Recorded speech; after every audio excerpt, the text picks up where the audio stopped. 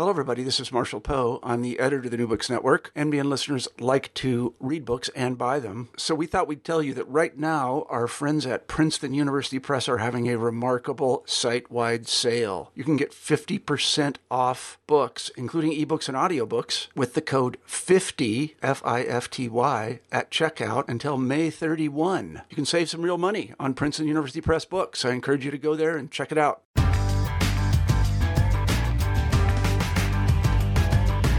Hello everyone, and welcome to New Books in Folklore, which is one of the New Books Network's wide range of podcast channels.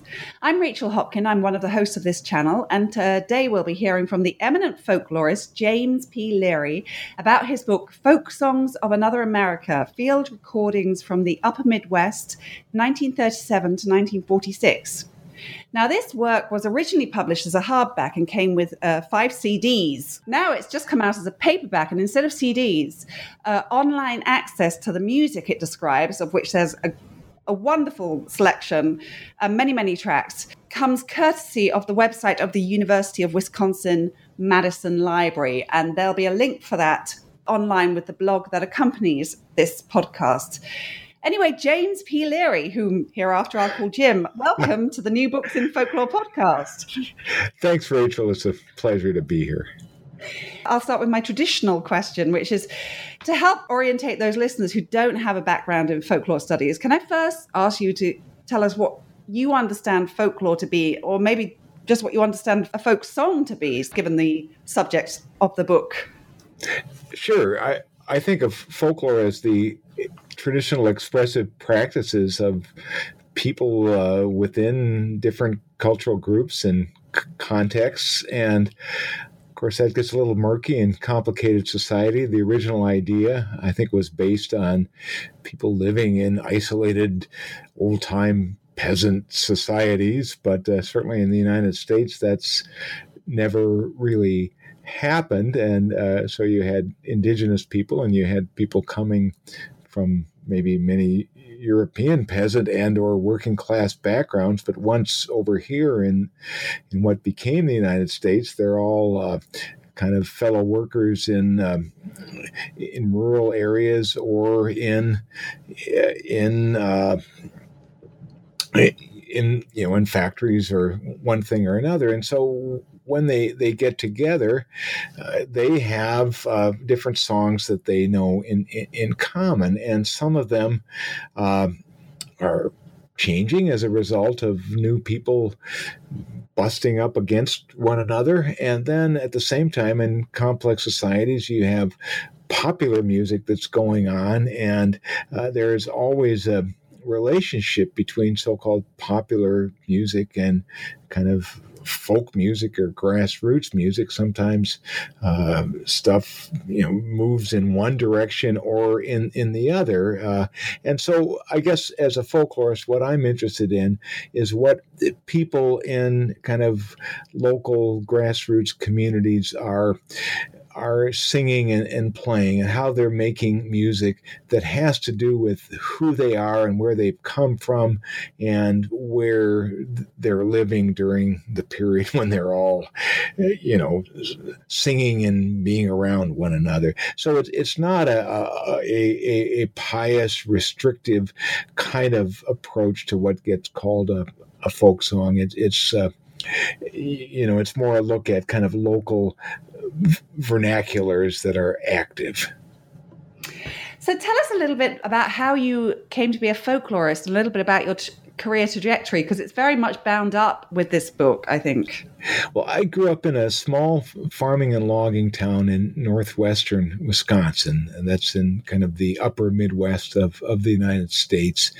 I was born in 1950, and when I was growing up, there were a lot of people whose lives and cultures and the way they talked, the food they ate, and customs they practiced were tied with the various groups that happened to congregate in that area. So there were Ojibwa or Chippewa Indians and some people who were Métis or often French Indian, so-called mixed blood people. There were a lot of people who themselves or their parents, or in some cases grandparents, came from different parts of Europe. And there were a lot of Norwegians in my hometown, but there also were Swedes and some Danes, a few Finns. There were Lithuanians. There were people, various Slavic people, especially Czechs and Polish people. There were Southern Italians. There were lots and lots of Germans. There were people of English and Irish and Welsh background. There were a few people of Belgian ancestry and quite a few French Canadians who'd come down from Canada. So that's the milieu that I grew up in, and hanging out with my friends, or being on the street, or hanging out when my parents got together with people or kind of went around through the area.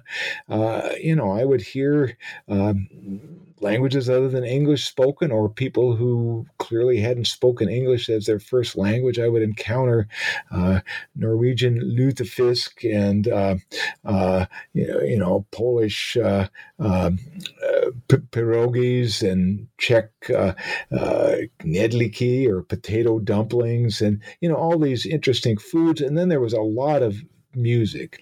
Some you could hear sneaking along with, by the time I was a teenager, you could hear in taverns, but over the radio there was Swiss music and Scandinavian music and Czech music and Polish music, a lot of it mixed up with country western music and jazz and so forth. So that's kind of where I grew up. Now, I didn't really know that there was a field of folklore studies. My parents were journalists, and so they were observers of the area around them, and had a kind of a keen understanding of some of the cultural complications that they witnessed and participated in and experienced. But I didn't really know you could kind of study folklore or folk music.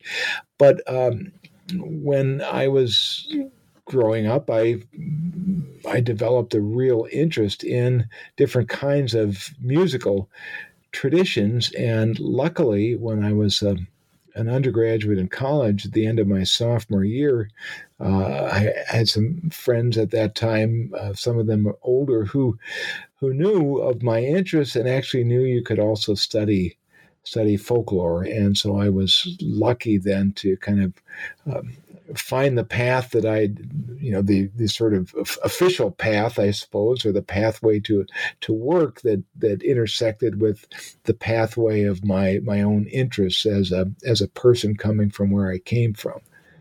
Tell us now about this book, which I think is the product of a lifetime's work hitherto up till now. Well, in my hometown, there was a very remarkable place called the Buckhorn Tavern and Cafe, and it was run by a guy named Otto Rindlisbacher and a couple of his brothers. And Otto was the son of Swiss immigrants. His mother's family and his grandfather were people who played a lot of traditional Swiss music, and as a young man, Otto learned how to play the Schweitzer Handorgel, this little Swiss button accordion. He was also an excellent fiddler. And there were Swiss in my hometown who had been recruited by local farmers as cheesemakers. So there was a little bit of a Swiss music scene. But Otto also, as a young man, to make a living, he worked in lumber camps, and he worked in sawmills and mills in Rice Lake. And in those camps, the work was done in the winter when they could move around the big timber. But on Saturday nights and Sundays, people had time for some recreation.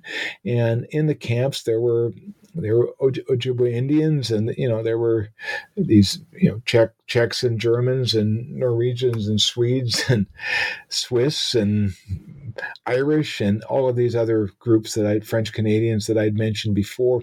And so there were a lot of tunes that were played, and Otto learned a lot of those different kinds of tunes, especially on fiddle. Also in the early 20th century, there was an immigrant Norwegian musician named Torstein Skarning, who was an accordion virtuoso, and he had made 78 RPM records in Norway before coming over, and then he toured all around Wisconsin and Minnesota into the Dakotas, and he recruited Otto and eventually Otto's wife to back him up, but also as part of a kind of a variety show, ethnic vaudeville show in the upper Midwest. Skarning would do kind of Norwegian and classical numbers on his accordion, and Otto would play Swiss numbers along with his wife, and then they would play for a dance. So he was playing that stuff. In the 1920s, Otto's wife, Iva, was a skilled guitar player, and Hawaiian music was a big deal. So she learned how to play a Hawaiian lap steel guitar. And then in the mid-20s, Henry Ford, who was worried about the corruption of American civilization by a conspiracy of blacks and Jews who were foisting jazz upon teenagers and so forth. Henry Ford sponsors these old-time fiddle contests through his dealerships, and they didn't necessarily buy into the ideology or even know about it, but Otto was involved in these old-time fiddle contests in the mid-1920s as well. So he epitomized a lot of the musical mixing and ferment and variety of my home region. And in his tavern, he had festooned along the wall of the back bar were what he called the world's largest collection of odd lumber camp musical instruments.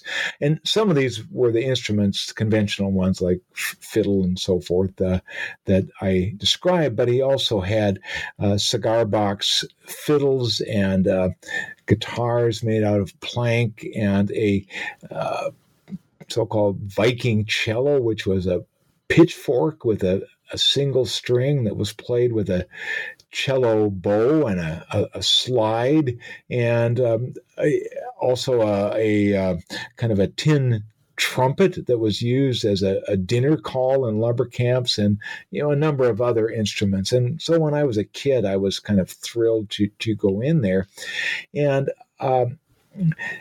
I learned from my dad and his sister that Otto had made recordings for the Library of Congress.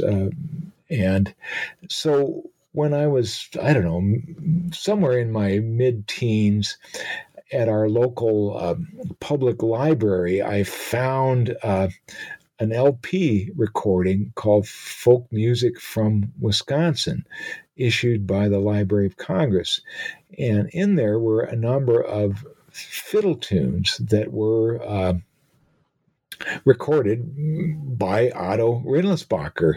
And, I thought they were pretty great as a teenager. And then later on, when I had discovered that there was a field of folklore studies, and I ended up applying to graduate school. I got a master's at North Carolina in folklore, and then I went on to Indiana University and got my PhD in 1977.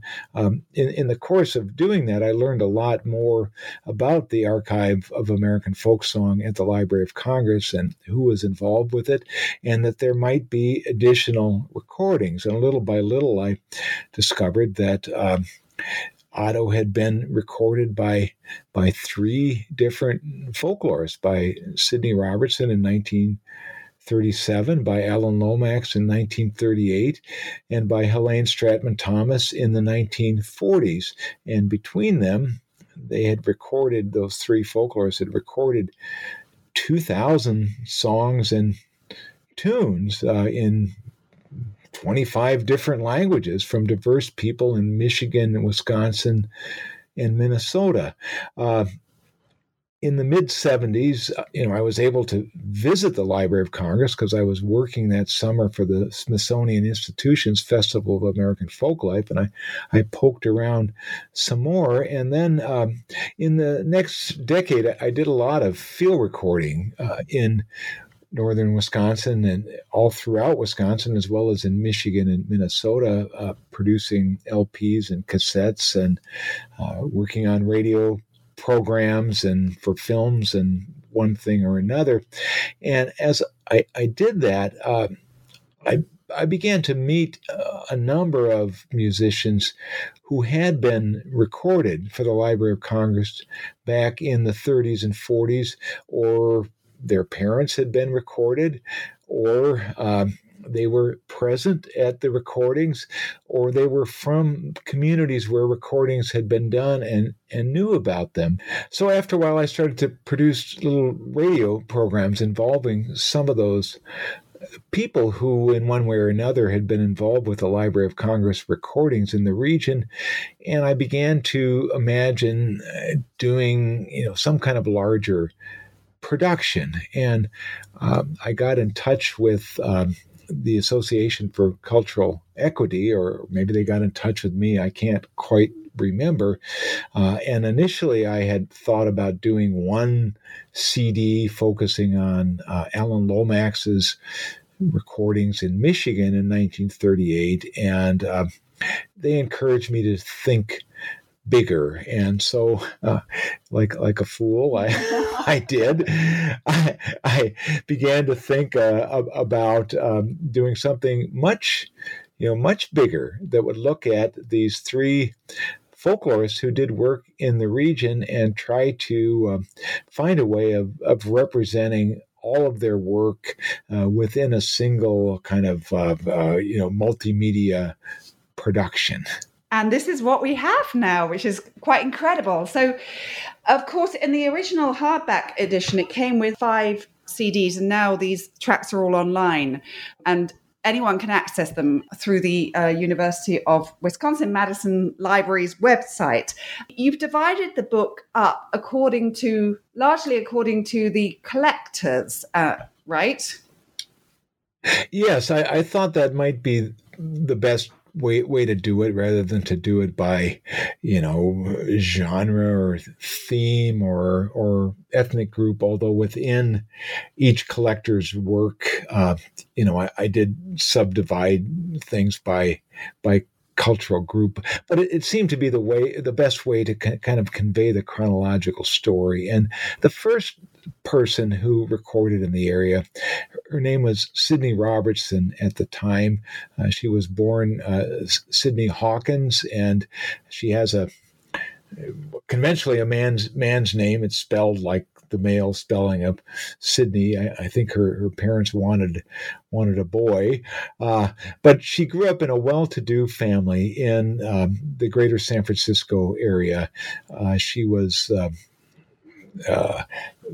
inclined toward music and was educated some at the Sorbonne, and then later in the late 20s and early 1930s, she was at Berkeley, and she became very interested in American kind of folk or roots music. A former Berkeley professor, Charles Seeger, the father of Pete Seeger, and Charles Seeger was, of course, one of the founders of ethnomusicology as a field, had taught for a while at Berkeley, and was sort of pioneering I suppose the worth of folk music for understanding the common people of a particular area. So that became a strong interest of hers. And during the economic depression of the late 20s and early 1930s, she became rather disgusted with her privileged state. She was teaching at a kind of a prep school in the San Francisco area.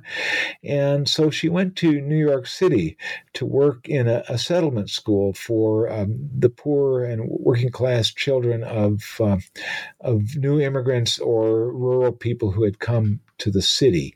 And during that period, Charles Seeger was who had also taught at the New School for Social Research in New York City, was hired by the Franklin Roosevelt administration as part of their Depression-era projects. He was in the resettlement administration, which also became known as the Farm Security Administration, and he was in the Special Skills Division.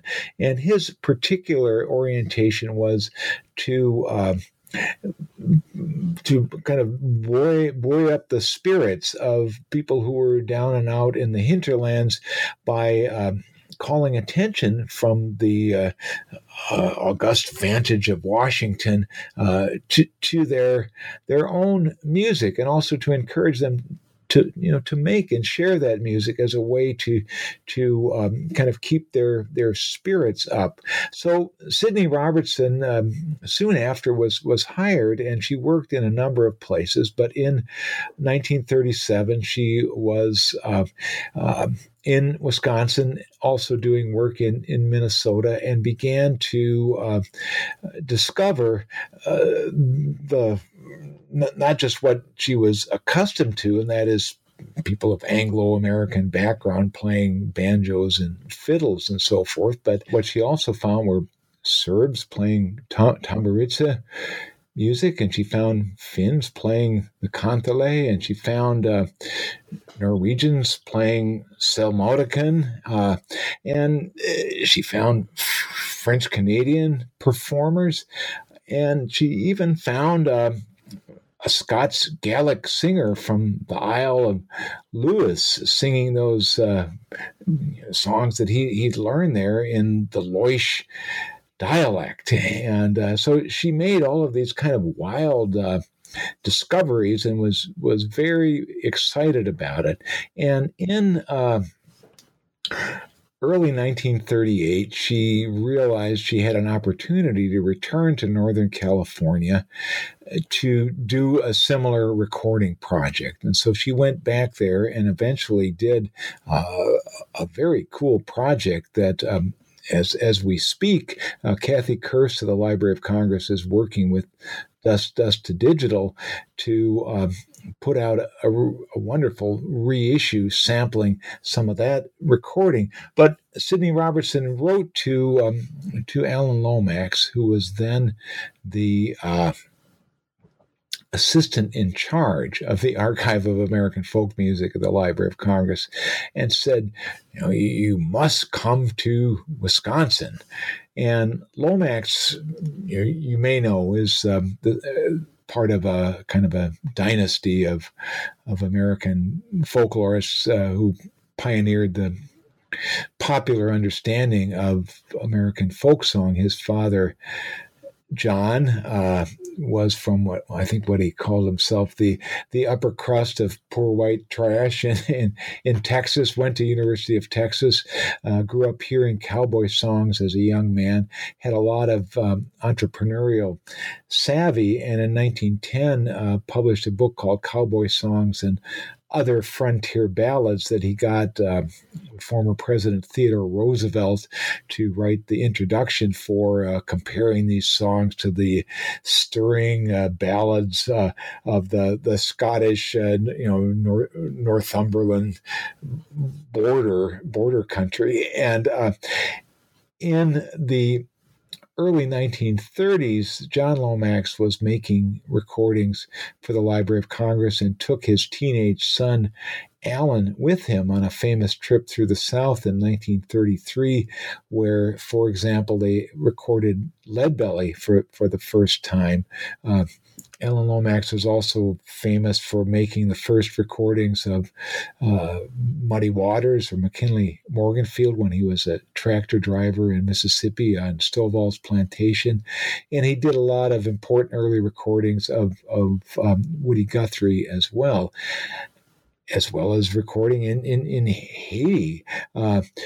Very few people know or knew until recently that he did recording in Michigan and a little bit in Wisconsin. So in 1938, he had this very ambitious idea that he was going to, in 3 months, sweep all the way through Michigan, Wisconsin, and Minnesota, recording all the folk music of all the diverse peoples there.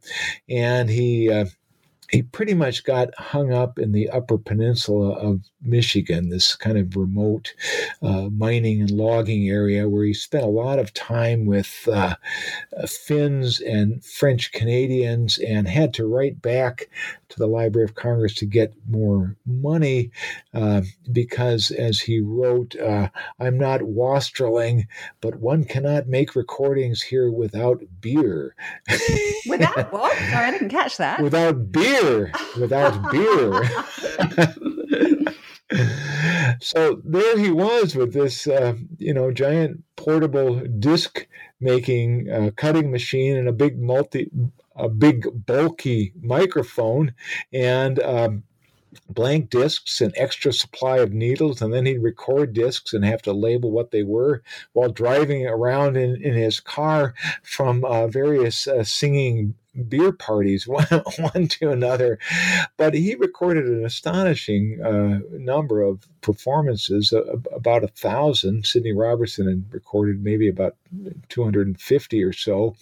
And then Lomax had to return to Washington, D.C. for other tasks late in the fall of 38, and he wrote to the University of Wisconsin-Madison Music Department to see if anyone would take up the work. And there was a very spunky woman, Helene Stratman Thomas, who had a music degree. She was an instructor in music there, but she also had business training, and she was very well organized.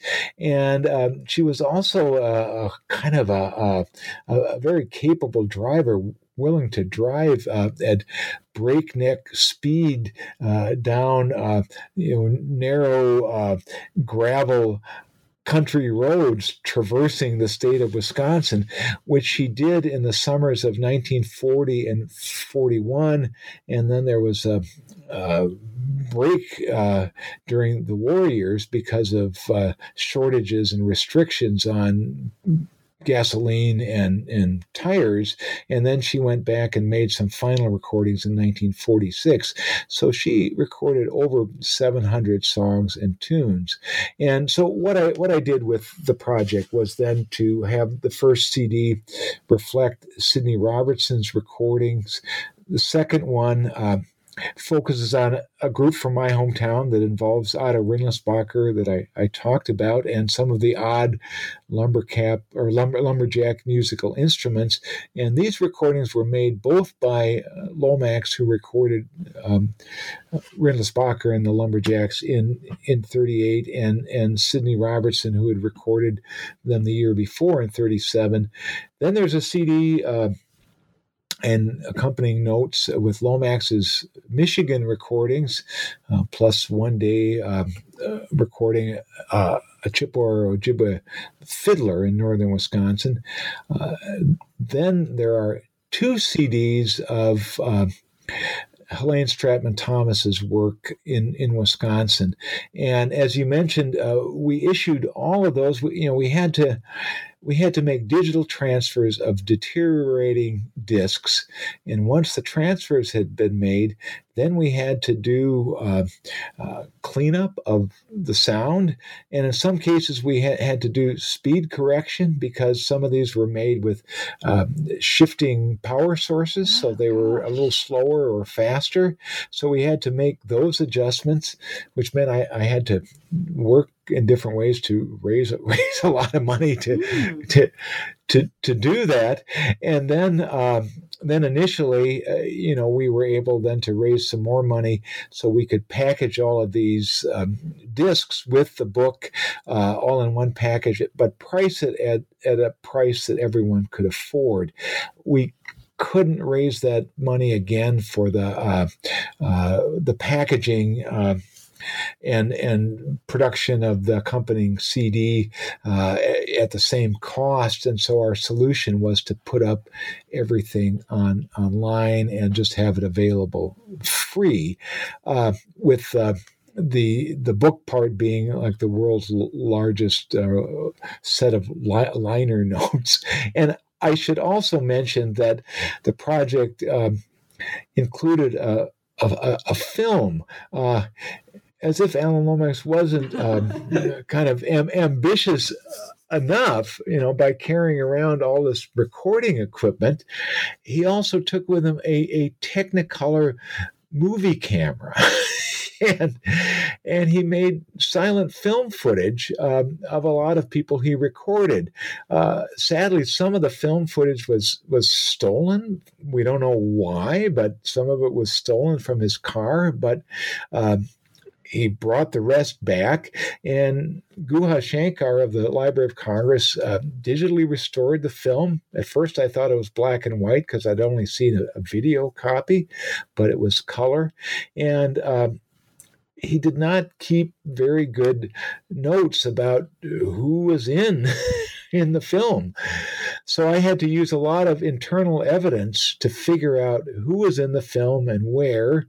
And in some cases, I could rely on next of kin or other kinds of evidence. And then we had to try to match up tracks by performers with footage in the film. And we also used some still images, and we had some of Alan Lomax's field diaries. And I got the eminent country music scholar, Bill C. Malone, who happens to live nearby where I live now in Wisconsin, but Bill is originally from East Texas, and his dialect is at least somewhat similar to Alan Lomax's, who was a fellow East Texan. So I recorded Bill reading Alan Lomax's field notes and correspondence, and then kind of worked out a film treatment or sequencing with Guha, and we went out. I went out to the Library of Congress, and we did a rough cut of the film, and eventually Guha finished it up. So that was a DVD that came out with the original production, but now it too is available free on the University of Wisconsin Library's Folk Songs of Another America site. Right. So this was a monumental undertaking. And although you sounded a bit sad that you hadn't been able to raise the money to put everything together into a new set, it's actually turned into a great advantage. We can all hear these tracks or see the film. Absolutely. And the other thing I should mention is beyond the technical and fiscal challenges of this, the fact that the songs were in 25 different languages, and not only that, but strange, or not strange, but many dialects thereof, and then sometimes complicated by mixed language or by esoteric occupational speech or jargon, made it a real challenge to get the lyrics and then to do translations. And but because we had the stuff in digital format, then I could send digital files to friends who knew Welsh or Lithuanian or Quebecois French or Ho-Chunk or some of these languages. And so that too was kind of a monumental challenge. Right. I should say that the book was the winner of the Association for Recorded Sound Collections Award for Best Historical Research in Folk or World Music, and a Grammy Award nominee for Best Liner Notes. And if you look at I got kind of tearful when I was looking at the reviews because they're just also like stellar, it's truly amazing, monumental, a stunning work of curation and scholarship. so comprehensively detailed and thoroughly vetted that it would be hard to see where one would have a complaint about this magnificent volume. It's just like people falling over themselves to praise it, which I'm not surprised about. But it's lovely that your work is getting this acclaim. Well, it was such a thrill to read all of those, and as you say, I feel like I worked on it my entire life. Little by little. I'll never do anything like it again. But it was just, I felt like there are a couple of small mistakes in there that I was able to, at least I hope, address in the short introduction to the paperback edition, but for the most part, with a lot of help from a lot of amazing and generous and highly skilled people, I think we nailed it. So it is a good feeling. So we're going to have a little listen to a few of the pieces. Now, I'm going to tell the listeners this is not going to be high quality audio, because what I'm doing is playing the tracks on one computer and recording them on another. But the listeners can access the tracks directly via the website that we've been talking about, where they'll hear how wonderfully they've been digitally remastered. So the first one we've chosen comes from the section of recordings by Sydney Robertson, who I must say I rather like. I'm just going to read a little bit of a letter that you featured an excerpt. Oh, yeah. She's sending a report to her Washington superiors, and she says, "This is a rough country. 3 saloons or taverns to every block on each side of the street. And at small crossroads villages, there is usually a store, a gas station, 2 houses, and 2 taverns. I went into 3 taverns on the main street in Rhinelander in the morning at Mr. Sorden's suggestion, looking for a miniature carved logging camp that some tavern keeper owned. And I swear I was a marked character the rest of the day. I've never been so stared at, nor so suggestively appraised anywhere in the world, wherever I went, and by the toughest looking characters. I swear my Lower East Side gang couldn't touch them." I was just in Rhinelander about 10 days ago, and I thought about that particular passage, and it's very much like my hometown, Rice Lake. And these were rough old logging towns, and if you were a single woman on the street, and then going into taverns that were hangouts for lumberjacks, people would kind of raise their eyebrows. But she was a very tough and spunky person, and in fact, she recorded some bawdy songs, and I just have tremendous admiration for her. Her nerve and her skill and her openness, her pluck. Was she the one that recorded the alphabet song that you mentioned in the introduction, which is A is for alphabet? No, that was that's one of my favorites. No, that was Helene Stratman Thomas. Actually, it's kind of a funny thing.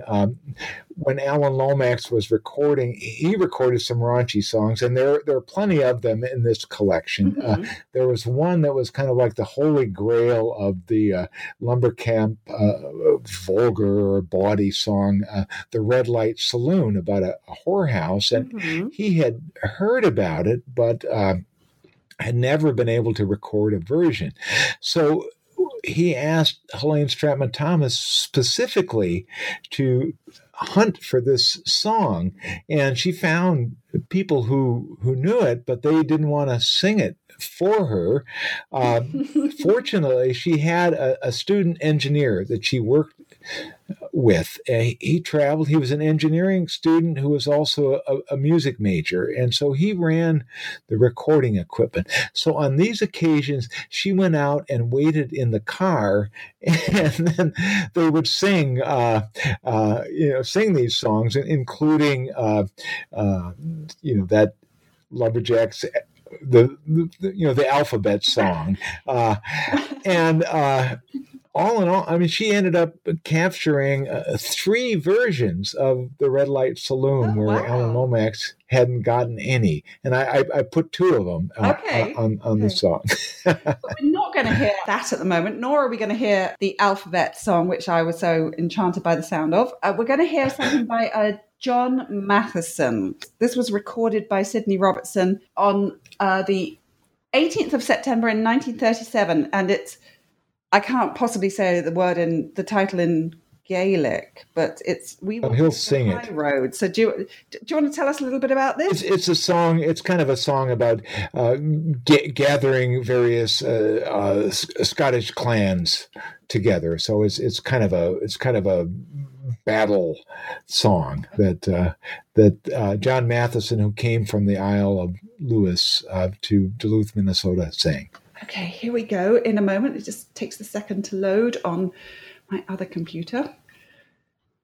And a second more.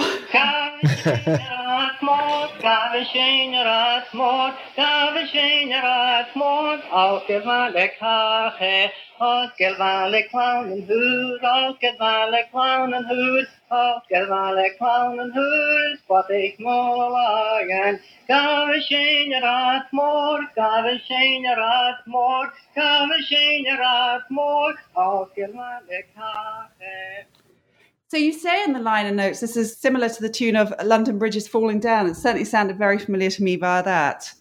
Yeah, and one of the cool things about Matheson is there is currently in the Minneapolis St. Paul greater area a singer of Scots descent, Laura McKenzie, who sings in Gaelic, and she I shared. I've worked with her some at different festivals, and I shared these recordings of Matheson. There were 13 tracks altogether. 4 of them are on this Folk Songs of Another America.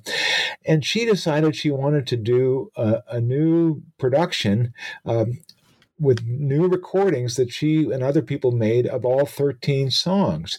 And she was able then to get in touch with Matheson's granddaughter. I had contact for that and made a really fantastic CD and has been doing concerts related to it. So one of the exciting things, and I guess one of the reasons why I've done this project, one of the many reasons, is to put the music of the Upper Midwest into circulation, right, in hopes, in part, not only that people would learn about it, but also some people would take this up instead of looking to other parts of the country or the world for inspiration. They could find some things right here.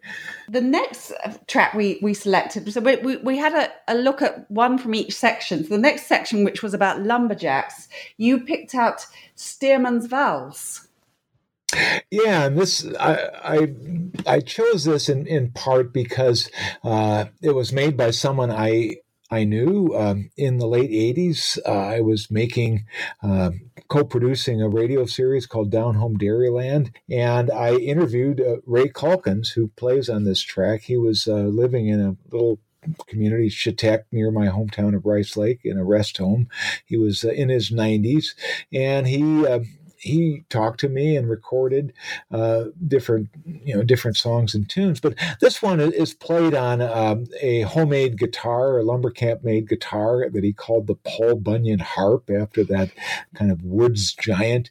And the tune that he's playing, he called it something like, I don't know, Paul Bunyan's Waltz or something like that. But it's a well-known Scandinavian tune called Stearman's Valse, pilot's waltz, like the pilot of a ocean-going vessel. And so you'll hear him play it on this kind of simple lumber camp instrument, and it's kind of an interesting instance of exchange across cultures and kind of renaming of songs that happened in the Upper Midwest region.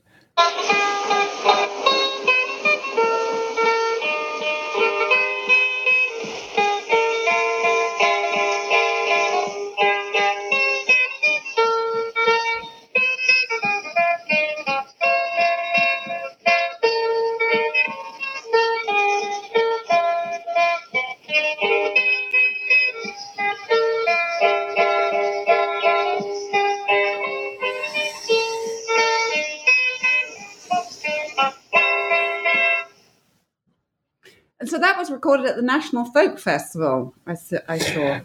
That's right, yeah. Partly as a result of Sidney Robertson's efforts in Wisconsin, but also through the efforts of Sarah Gertrude Knott, who founded in the early 30s this annual event called the National Folk Festival. Otto Rindlisbacher and the Wisconsin Lumberjacks, or he was asked to put together a troupe for the National Folk Festival that was happening in Chicago, and so it occurred there in 1937, and then the next year, the same group, Wisconsin Lumberjacks, went out to Washington, D.C. To perform, and so Sidney recorded them in Chicago in 1937, and then the following year, Alan Lomax recorded them in Washington. Now, in the next section, the section devoted to recordings made by Alan Lomax, the track that you chose from there was by Exilia Belair. Now, tell us a little bit about Exilia. Well, Exilia and Mose Belair, they can actually be seen in the film that goes with this, sitting outdoors singing a duet, but they had a big house and a large family. They were very sociable. They were a French-Canadian family, and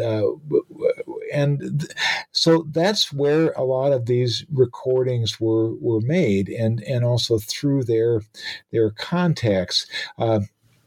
In the late 80s, I knew about all these recordings made in this community of Baraga, Michigan, and they had a little area called Frenchtown. And so I wrote to the local paper listing the names of a whole lot of people who were recorded to see if anyone remembered them, if there were descendants around. And I was able to go back to that community then and meet a lot of descendants, including a number of Mose and Exilia Belair's daughters who were present and who experienced those recordings and could talk about them. So this song is a French-Canadian song. It's well known in Canada, and it's one of those macaronic songs, and it's about a young woman and her misadventures going to market. But in the Upper Peninsula of Michigan, there's a community called Marquette, and so she sings that I went to Marquette, and she's mixing French and English back and forth. So this is Exilia Belair. Went to Marquette, à Montagny de Saint-Marbras. On my way, j'ai rencontré la fille de l'avocat. Oh, I love you, non, mais yes. Oh, I love you, non, mais pas. I bought some apples, it's not a cup. I bought a dozen, pourquoi vous les faire? Oh, I love you, non, mais yes. Oh, I love you, non, mais pas. I bought some apples. Wonderful stuff. And we're moving into the recordings of Helene Thomas. We're going to cut straight to the last CD and hear a little bit of a Polish piece. Matusz Moja, yeah. This is Bernice Barnock. And she and her husband were journalists in Stevens Point, Wisconsin, which is the largest rural Polish area in the United States. And they had quite a repertoire of traditional songs. This is a song a young girl is asking her mother support to marry a handsome young fellow with curly hair. Matuś moja, Matusiu, wydaj mnie, za Jasia spodobały mi się kółeczka upasały dana. Oj dana, oj dana, oj dana, oj dana, oj dana, oj dana, oj dana, oj dana. So, of course, all our listeners should go straight to the website and find all of these. I think it's 187 tracks altogether. Is that right? Yes. Once you get to the site, you can scroll down, and my daughter, who's an artist, made some beautiful woodcuts, kind of emulating 19th century broadsides for each of the CDs plus the film, and you could click on those to browse through all the tracks, or else you can search by a language or an ethnic group or something like that. But it's folk songs of another America. So you said a little bit earlier that one of your reasons for creating this project was because you wanted musicians today to know about this music and include it in their repertoire. I was curious to know why people haven't known so much. It seems to have been an underrepresented area in terms of coverage of its music, because we all know about the Appalachian folk music and the country music in the South and so on and so forth. But this area is incredibly rich. Why is its richness not so well known, do you think? I think there are a lot of reasons. I mean, one is, I suppose, maybe the success of the Lomaxes and all in popularizing music of Southerners and also of cowboys in the early 20th century, but also in American life, the Midwest, the Upper Midwest, is sort of thought of as either this boring kind of place or an extension maybe of New England. But in the upper part, the fact that people came from so many different places, and there were more Germans, for example, than anyone else, made this area in some ways seem not part of the mainstream. There's been this suppression of so-called foreign life, this denial of immigrant heritage and cultural pluralism and diversity in American life that unfortunately has been a kind of a continuous thread in the United States. And so, when people think of American folk music, most of the people I grew up, when they think of folk music, they've been trained to think of folk music as music that comes from other parts of the United States. And I remember interviewing an old fiddler who played Anglo-American, but also Norwegian and Czech tunes, and he'd been playing him. He was a third-generation fiddler. He said, I've played a lot of different kinds of music, but I've never played folk music. And of course, by that he meant sort of the commercialized folk music of urban people playing music that they didn't grow up with, but that they've appropriated from field recordings, or else, our singer-songwriters who are kind of making up their own stuff. So anyway, that contributes to it all. Well, congratulations on this wonderful work. Are you working on anything at the moment, or are you taking a rest? No, I'm always working on stuff. Of course, I'm working in part on getting a lot of these materials online, and we have a larger website called Local Centers Global Sounds, where we're putting up a lot of field and home recordings from the Upper Midwest as a region, along with a lot of 78 RPM recordings that were issued for immigrant and ethnic groups in the United States in the 20s and early 30s. And then I've just produced a 2 CD set, or co-produced a 2 CD set and booklet called Alpine Dreaming, the Helvetia record story, with Archaeophone Records, that has to do with a Swiss immigrant label established in Wisconsin in the early 1920s. And we found every 78 they put out, and it's coming out this month.